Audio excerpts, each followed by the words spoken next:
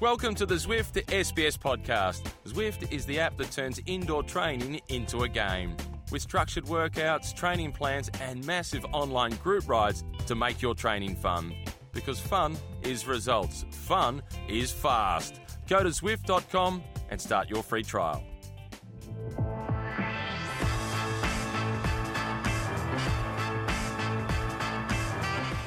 Bonjour, and welcome to the Zwift Cycling Central Podcast. Before we start, let me remind you that you can download, stream, or subscribe to this podcast on our website, sbs.com.au/cyclingcentral, or log a ride with our friends at Zwift. Joining me is Dave McKenzie. How are you, Dave? Good afternoon. Yeah. I am very happy. I had an excuse, a valid one, to leave my 5K radius. Get out of my suburb. It's been a while. It's been a while, and there's been a couple of big things happen. So but we needed a break. We needed a break after seeing you too long. Who needed a break from who, do you think, most? Do you think you needed one from me more or me from you? Maybe it's the operators here, the technical staff at SBS. The people here. Yeah, I think you're right, actually. Well, we absolutely trashed the conference room. We left I think they need to replace the carpets. Yeah, I think they're repainting. Anyway, since we spoke, this happened. Julian Alaphilippe here. The grimace, Simon, is turning to a smile. And he's calling for the cheers. He's one of the most admired for good reason. He races with so much panache. He makes cycling fun.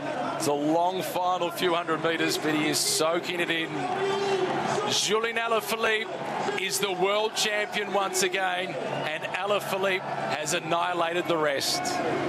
The good old Julian Alaphilippe is still a world champion. You had to start with that, didn't you? What else? This is the pod today. Jokes aside, you had to start with that because the guy there was some phenomenal rides across all of the age categories and men's and women's, of course. But Alaphilippe, he back-to-back world champ. What a star. Do you know what? I'm probably one of his biggest fans ever. Yeah. And I would not... I'll be lying if I said I predicted it.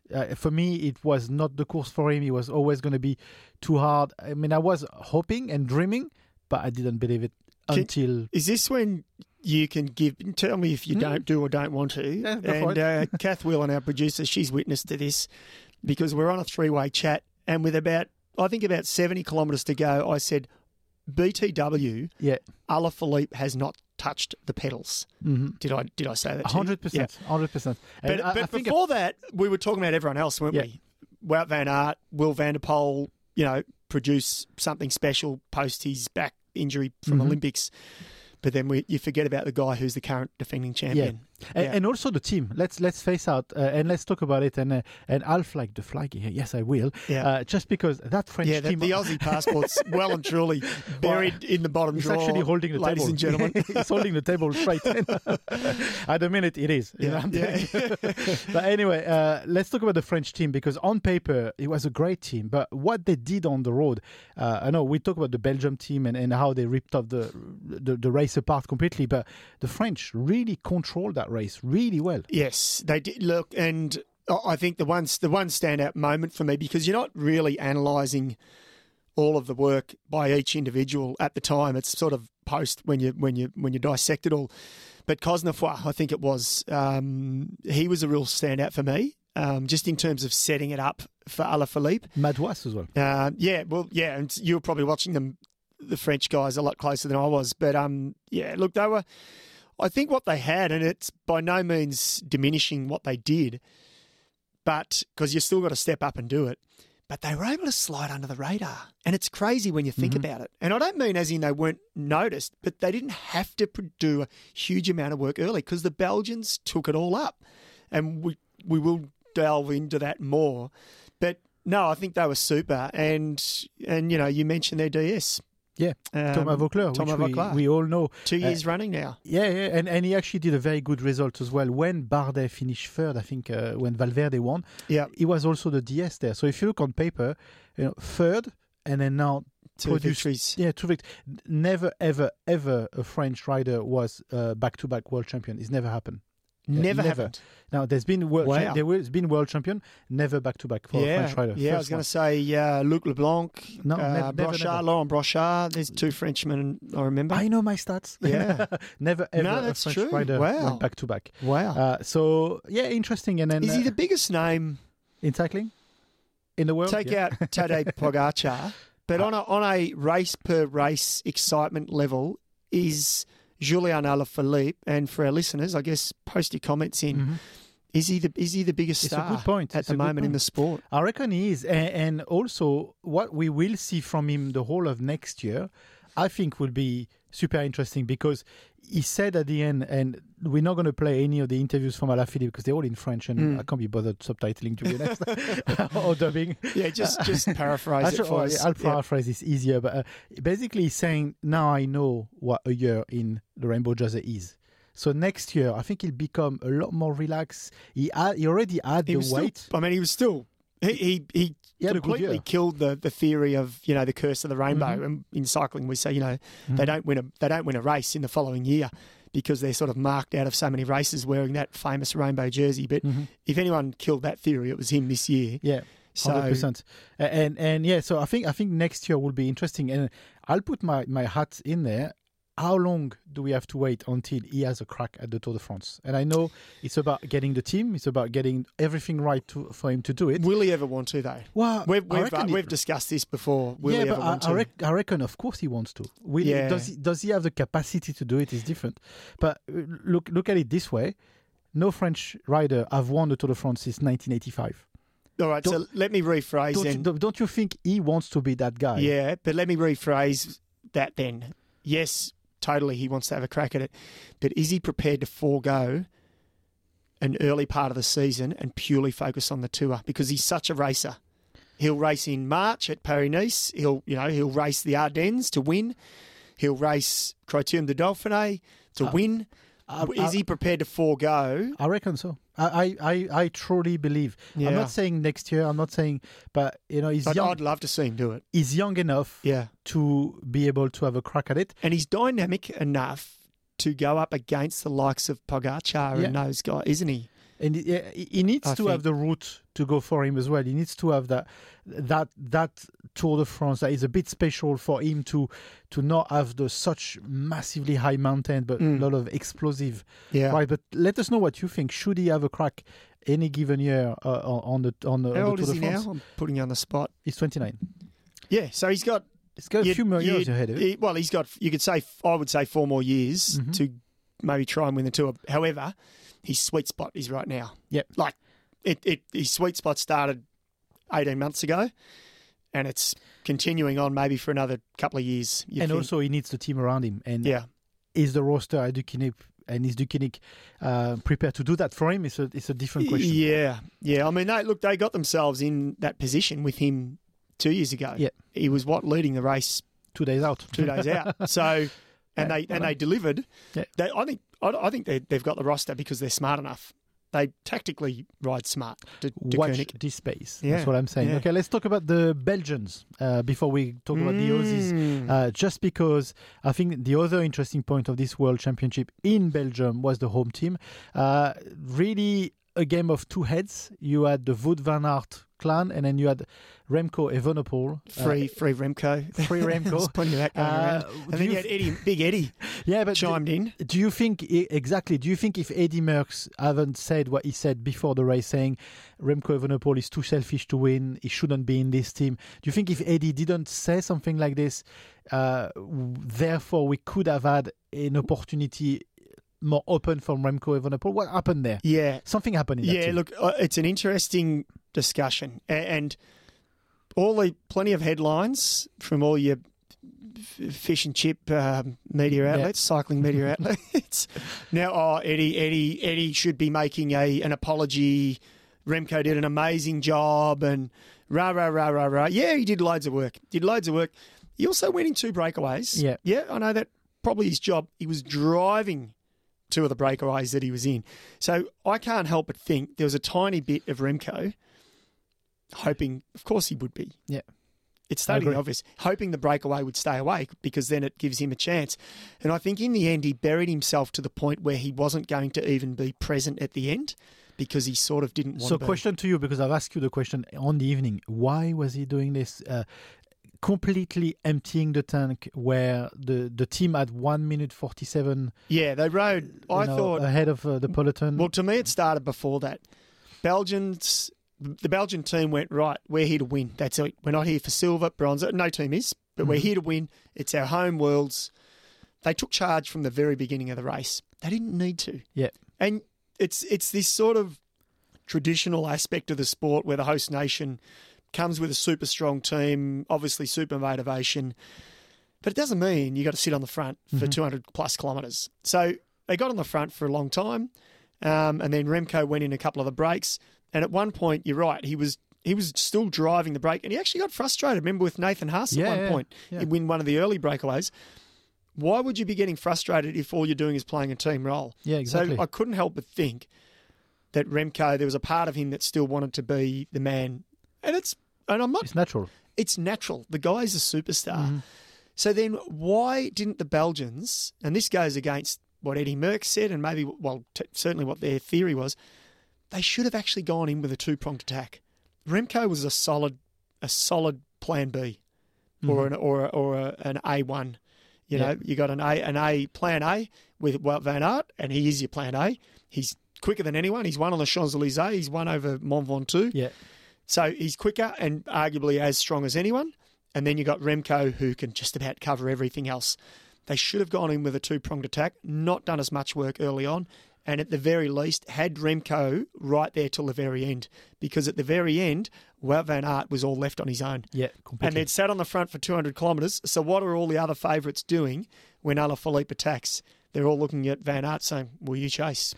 And if I can say, I've watched a bit of the Belgium coverage, and earlier on they were saying exactly this. Right. They were questioning what was the team doing, because they were saying if Remco and Tunes, I think it was Tunes. Dylan Tunes, yeah. Dylan Tunes were burying themselves so deep, so early in the race. They were saying, when it's going to come to the last two laps, Wout will be alone.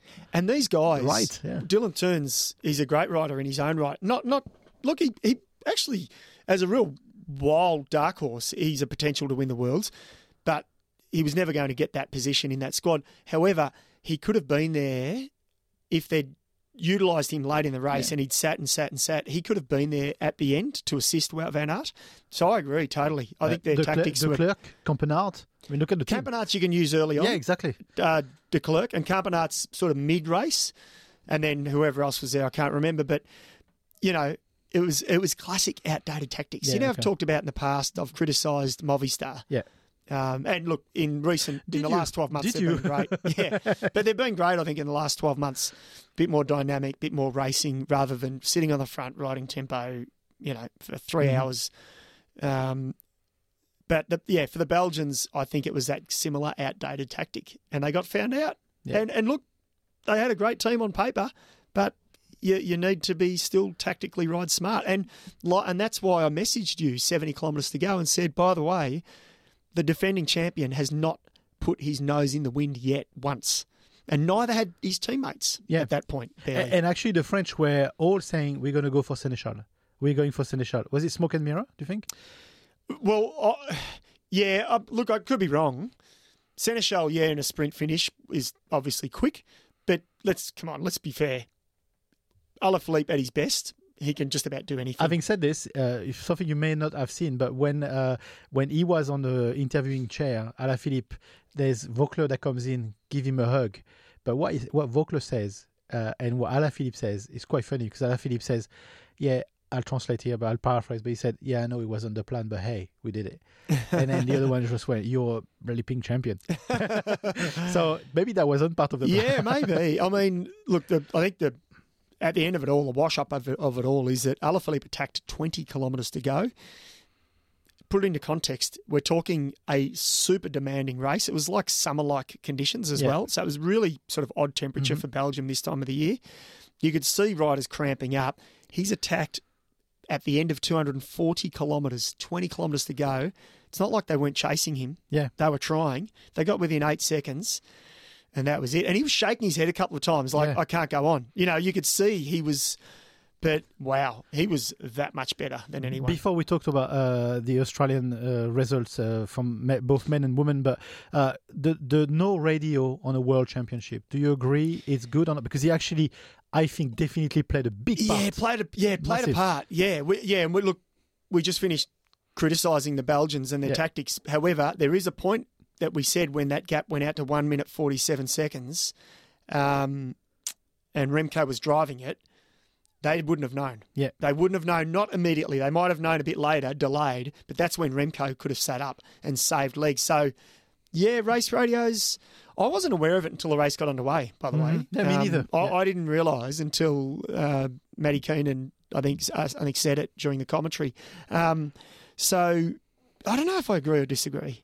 Oh, look, at the end of the day, we can't criticise it because, not at least in this instance, because both men's and women's road champs were brilliant. I thought they were both absolutely super. They were both super. So, you know, it worked. So you would argue that they won't come back next year. And you can argue, there's a case to argue that they shouldn't come back because, hang on, we just saw two great races. Yeah, absolutely. Yeah. Let's talk about the Aussies. Michael Matthews was the big hope alongside Caleb Ewan. Yeah. Let's listen to Michael Matthews. He's frustrated. Yeah. A lot of the big teams had a rider in the front, so I was trying to attack to get across, but all the big teams have sat on me and wouldn't let me go. So, yeah, it's definitely a missed opportunity. I think I wouldn't be so frustrated if I had bad legs, but the legs were really good, so yeah, it's definitely frustrating. Yeah, I'm not exactly sure what happened through the race. Without radios, it's definitely difficult to know how all your teammates are feeling, but yeah, already in the first half of the race, we lost two guys. In the middle period, we lost another two guys, and then it was just down to, I think, me, Rob, and Schulze coming into the third phase, so yeah. We didn't have the guys today, unfortunately. You can adjust the plan much more when you have radios, and you can know how your teammates are feeling much better rather than searching through the peloton for them. But yeah, I think we need to go back to the bus now and assess what happened. I don't know. Don't really know what to say, to be honest. There was Michael Matthews. I don't know if he's frustrated for this race only or for the whole year. It feels a bit like, you know, when you have too much vapor or steam, when you're cooking, you just take the lid off and it goes poof. Yeah, that's good analogy. Look, he was 25th, 6 minutes behind. Mm-hmm. I don't know if I agree with the fact that I don't know if I agree with that. No. Look, we're not there turning the pedals with him, but when you're 6 minutes down on the winner, sorry, there's a little bit more than tactics at play. That's what I think. So, yeah, look, I think he's been upbeat all year, and he's had a tough year, Michael. He's raced hard. He's had some great results, like as in he's had top threes, top fours, top fives at the Grand Tours and other races, but he hasn't had a win. And it's his first year back with his Australian squad where he started. Not started his pro career because he started that at Rabobank, but you know, he had some huge success with Green Edge previously. So I think he's just frustrated. And look, I think you've got a point. I think it's that, you know, too much steam. Yeah. Suddenly the lids come off and he wants to find another reason or excuse for not a great result. But no, if he was at a minute, if he was in the Wout van Aert group, then you'd argue, okay, tactics have played a role here. He was 6 minutes back. Mm-hmm. I think, you know, if you've got good legs, you're going to be in that second group at least. And honestly, when we look at the group that was with, Wout van Aert, when we look at that group, we call it the Wout van Aert group, but Mathieu van der Poel was there as well. The Aussies with Michael Matthews were the greatest losers. Honestly, they were not there. Nor Caleb, nor Michael Matthews were there. So earlier on, he was sort of lost pretty much earlier on for the race. Yeah, I mean, they look. It was a tough again, and it's not. Well, no, it's not an excuse for the Aussie guys, and I'm sure they won't. They'll take it on the chin. It looked like a tough race. Mm-hmm. Caleb, I looked at the clock when Caleb cramped up. That was 180 kilometres in. Yeah. So for a pro rider, you can argue that's not a long way in. Like Caleb's run podium at Milan-San Remo, 300 kilometres. 180 kilometres in, he's seizing up. So it was a tough race. Yeah. It was, you saw it, and it was all little hills. It was all 200-metre climbs. It wasn't anything, there's no 3-kilometre climbs in that part of Belgium. So let's debrief with Rory Sutherland. Well, the race was amazing. I think the crowds and everybody here in Belgium, it was really cool to see cycling at that level. Obviously the Australian team, it wasn't what we were looking for in the end, which is unfortunate. But that's some good lessons moving forward, and it gives us a good idea about what we need to do to get back to the next level. Yeah, a lot of the guys did the job they were asked to do. If Michael doesn't have the legs in the end, he doesn't have the legs. I can't feel the race for him and some of the other guys, so when we get back to the bus and everyone's had a shower, I'm sure we can stop and have a look at what went off in the race and just have a debrief. Yeah, the final started really early, which is not usual for a World Championship. But I did say to somebody or a few people that I'm really happy I retired last year when I saw it racing. It's really great to see it from TV, but sometimes in the race it's a little bit more painful. I think it's pretty hard to do an analysis straight after an event. I think what we'll do is we'll go back, like I said, and regroup and really have a look at what went well and what didn't go well.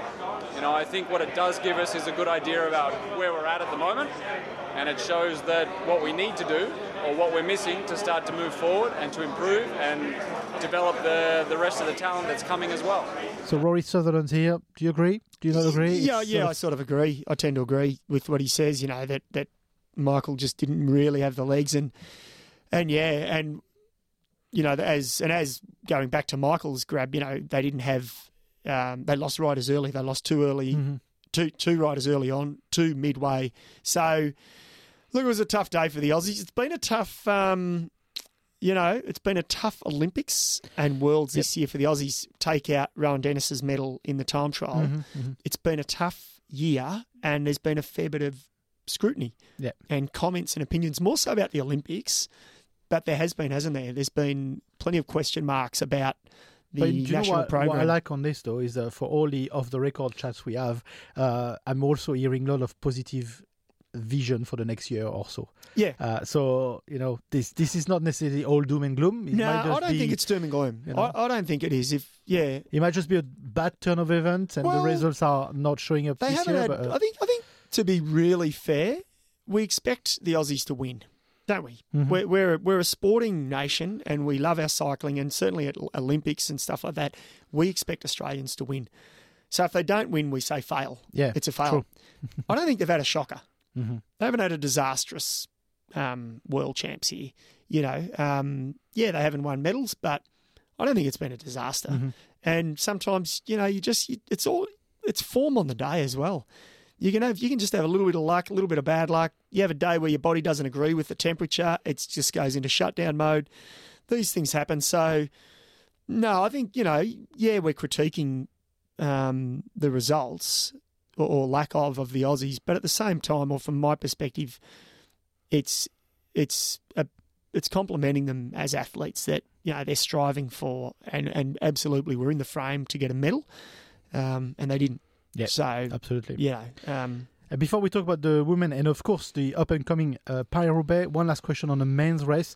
Sagan, that circuit was pretty much made for him. Yeah. If he was the Sagan of the greater years, but he didn't finish anywhere near the top. What do we read in this? And the fact that he's moving next year to Total Energies. He's not getting any younger, is he? Yeah. We keep thinking he's young because he's like this young kid still, flamboyant. Yeah. And look, I think we've seen the best of Peter Sagan. I think we'll still see. You agree with me? That was a circuit. Oh, 100%. It's Sagan at his best. He would have ridden away. He would have ridden away with Alaphilippe and probably beaten him in the sprint. Yeah. But that's crystal ball stuff that we'd love to see. Sagan's had his error. He's won 3 world champs. Yeah. It's sort of, sometimes I always shut commentators down when they say this, and I'm about to say it now. It's a little bit sad if we've seen the best of Sagan. we shouldn't be, because the amount of races and the amount of joy the guy has given us, ultimately, I hope we all just go back and celebrate his successes, and we will. And I think all cycling commentators will. He might still have one or two. Oh, in him, 100%. I'd still love to see him. He could win Paris-Roubaix. Yeah, exactly. If he's riding this weekend. I don't know if looked exactly on the start list. He could. He's won it. He's won it before. So he could win it. And we go, gee, and Sagan's, he's made us eat our words before because he's such a superstar. Yeah. So, but it is an era that's slowly changing. Yeah, 100%. So let's talk about the women, and if we are looking at the winner, Elisa Balsamo, probably would have been hard to pick her from the start line as a winner of the world title. Let's be fair, but what a sprint, and how she beat Marianne Vos. Marianne Vos, 6 times second on the world championship. I didn't know that stat. I knew she'd had a few, but 6. Yeah. She looked That's annoyed. Insane. She looked annoyed. But let's concentrate on the winner. Whoa. Let's listen to the new world champion for the year, Elisa Balsamo. You world champion. Can you believe it? Can you understand what's going on right now? No, sorry, I'm totally speechless. I have no word to describe this feeling, and yes, it's unbelievable. This morning when you woke up, did you feel that maybe you had the legs to be world champion? I don't know. It was a dream for me after this long season, and my team was so good. Without them, this jersey wasn't possible. So yes, my team were so good, and sorry, I have no word. Can you explain that sprint perfectly set up by your teammates, and you beat Marianne Vos? Yes. My team made a perfect lead out. I really believe in them. And yes, then after the last corner, I only switch off my brain and say, you have to go full gas. Not watch behind the start at the correct point and go full gas. You were junior world champion already, but this is the crowning of a career, but you're still young. Who did you think about when you realized that you were world champion? I think that I need some days to realize today. And yes, next year with this jersey, I don't know, it's a dream. The family at home, the friends, they must be going crazy right now watching you on TV? Yes, my boyfriend is here and my parents are watching at home. And I want to say a really big thanks to all my family, my coach, my nutrition, and all my team, because without them, maybe today I cannot be there. You don't know yet, but your life has changed, no? Yes, I think so. But yes, as I said before, I think I need some days or maybe months to realize this. Celebrate well. Grazie. Thank you so much. This is our new world champion. Surprised? Not surprised? No, definitely surprised. Look, if I can just reel off a few little stats about this young woman. She's 23 years of age, so she's a baby really in the context of whether it be men's or women's elite road cycling. But she's got some pedigree because she's a former junior world champion. And this year, I thought, gee, did she actually win a race this year? She did. She had a victory really early on. But that victory really is irrelevant because she was third in Brabant's Appeal, so one of the early season classics up north, fourth in Ghent-Wevelgem. She was fifth in the OxyClean Bruges World Cup race for women. She was seventh in Alfredo Binda, which is another World Cup race for the women, all one-day races. So you look at those results and you go, well, actually, on paper, we shouldn't be surprised. Yeah. But there's another element to this, or there's two other sides to it that I think, again, just shows the sort of groundswell of women's cycling. And this is, I think, really exciting, is that in that last 20, 30 kilometres, we had all these attacks happening, all this sort of stuff happening. And then there was a minute, there was suddenly at a point, I can't tell you exactly where it was out of memory, but the Italians suddenly realised, hang on, we can keep this together. And they just switched their tactic and they went all in for Balsamo because they believed she was the quickest. So to me, very rarely have you seen that in women's cycling. You've seen the Dutch dominate, and they sort of dominate with force and have control. Yes, they've done it in the past. But what we're seeing now is women's racing at the highest level starting to race a little bit more like the men in terms of we're seeing depth. Mm-hmm. So they had the depth then to control that race and control some incredible riders. Annemiek van Vleuten, they literally took control. Yep. Vos got on the wheel, and Vos, as good as she is, and Vos probably in her head thought, I've got this. Yeah. And she probably barely knew who Balsamo was, and then she couldn't get past her sort of rear wheel, could she? And so what we've seen is, firstly, a rider that none of us expected to win. I think that shows the sport's healthy. And then the way in which they executed it was and great. Also, there's really a correlation between the men and the women's race, where the Belgium team was super dominant for the men, the Dutch team was super dominant for the women. All of them were there. I think all the riders, the whole of the Netherlands team was there in the end, and the Italians managed to beat them. Yeah, and I thought I can't pinpoint it exactly. I think they made a couple of small errors, the women, the Dutch women. I thought, I mean, they're sitting ducks in a way because they've been the dominant country, for years now. And look, they made that error at the Olympics. Mm-hmm. That they didn't catch that early escapee that went on to win. When Annemiek thought she won. Yeah, exactly. Yeah, that's right. No race radio. Yeah. Again. So, but I thought they made a couple of small errors. But all in all, it was a great race. It was an exciting race. And, as for the Aussie women, Rach Neylan, I thought was super. Yeah. The result really is not a reflection of, I thought, how she rode. She was 25th, actually, same placing as Michael Matthews in the men. She was 25th, but she was only 45 seconds off the winner. And there was a point with about 10 kilometres to go, maybe a bit further. She got to the front, she attacked immediately, and then there was another counterattack, and she covered that move, or she went across to it, and I thought, oh, you're going deep here. Like you've gone twice, you've had to go deep in the red zone. Mm-hmm. There was only 15 women left at that point. And then Annemiek van Vleuten attacked over the top of her, and that put Rach in the red zone, deep, and she got dropped.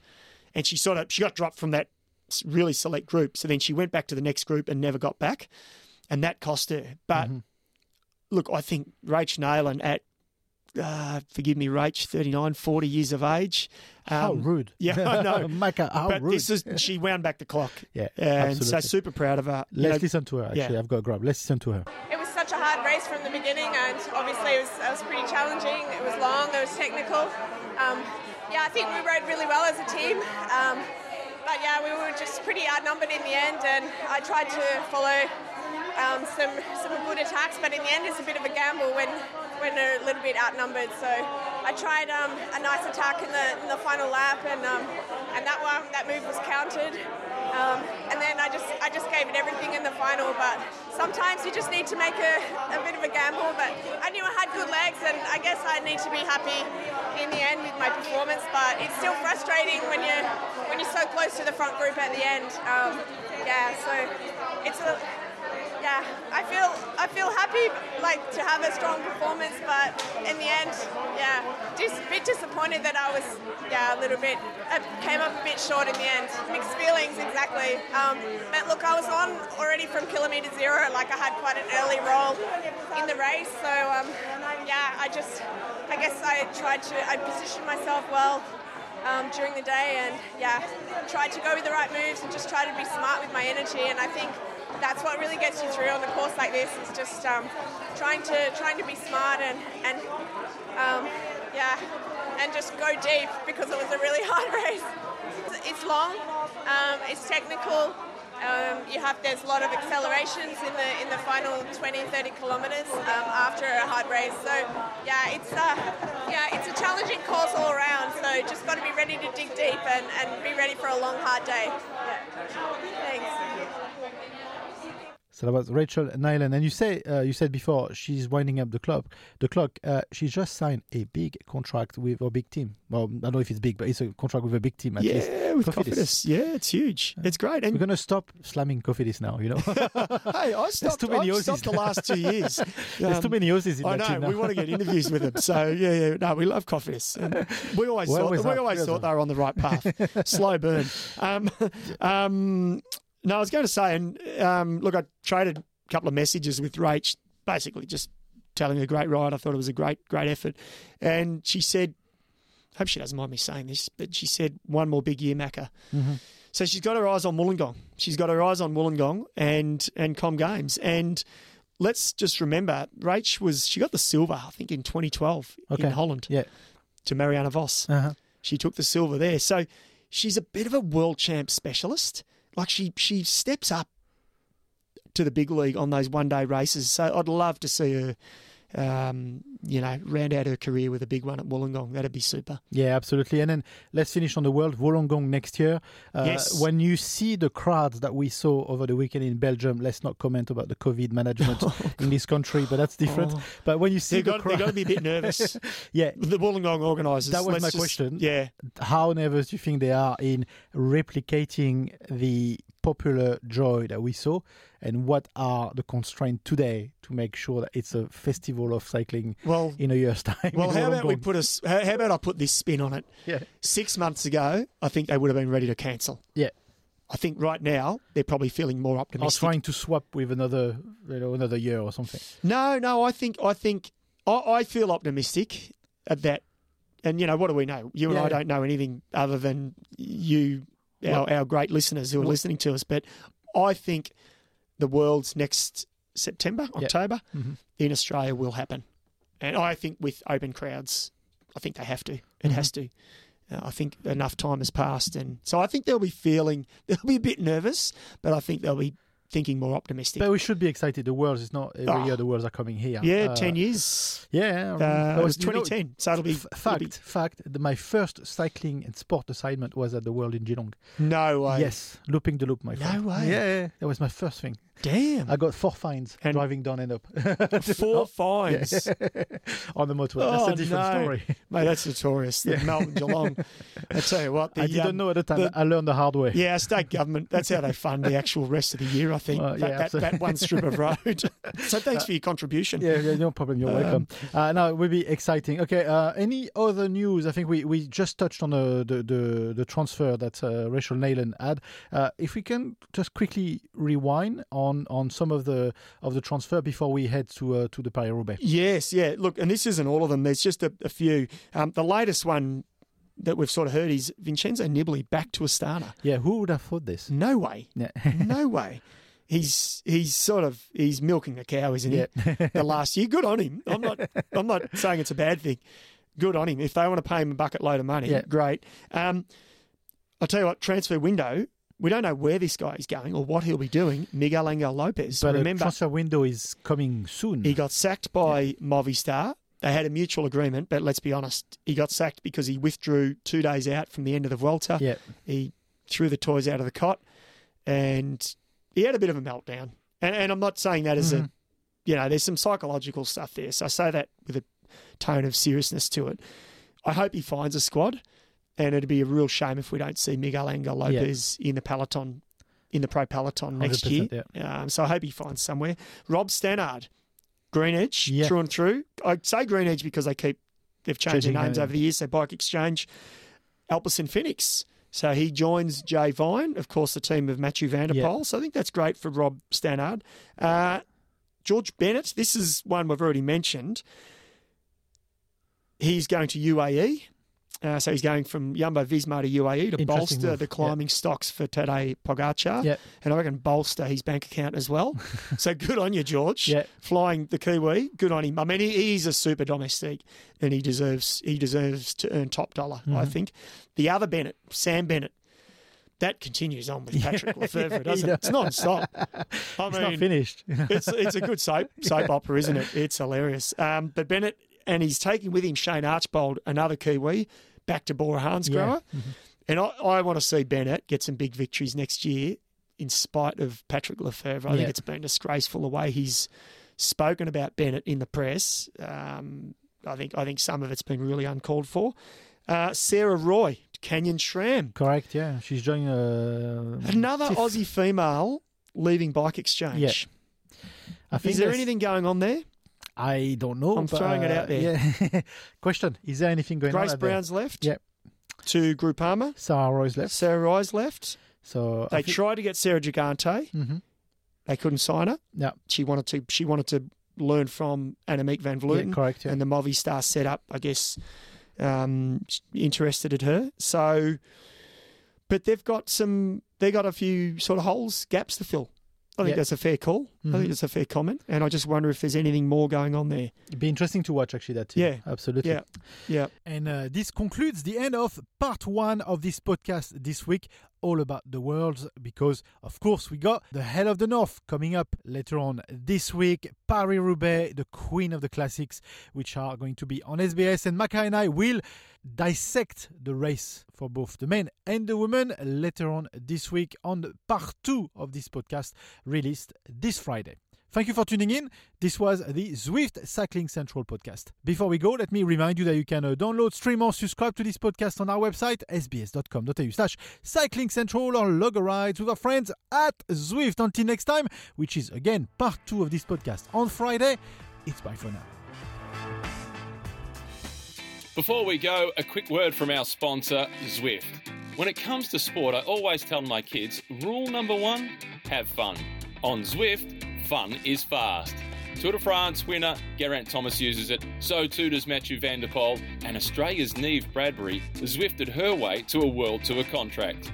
One of my favourite things on Zwift is seeing the flags of people from all around the globe that I get the chance to ride with. I love the structured workouts, doing meet-up rides with friends, and when I'm feeling strong, doing a few races. They definitely hurt, but they are fun. It's easy to get started. All you need is a bike, trainer, and the Zwift app. Visit Zwift.com, and hopefully I'll see you on there soon. Ride on.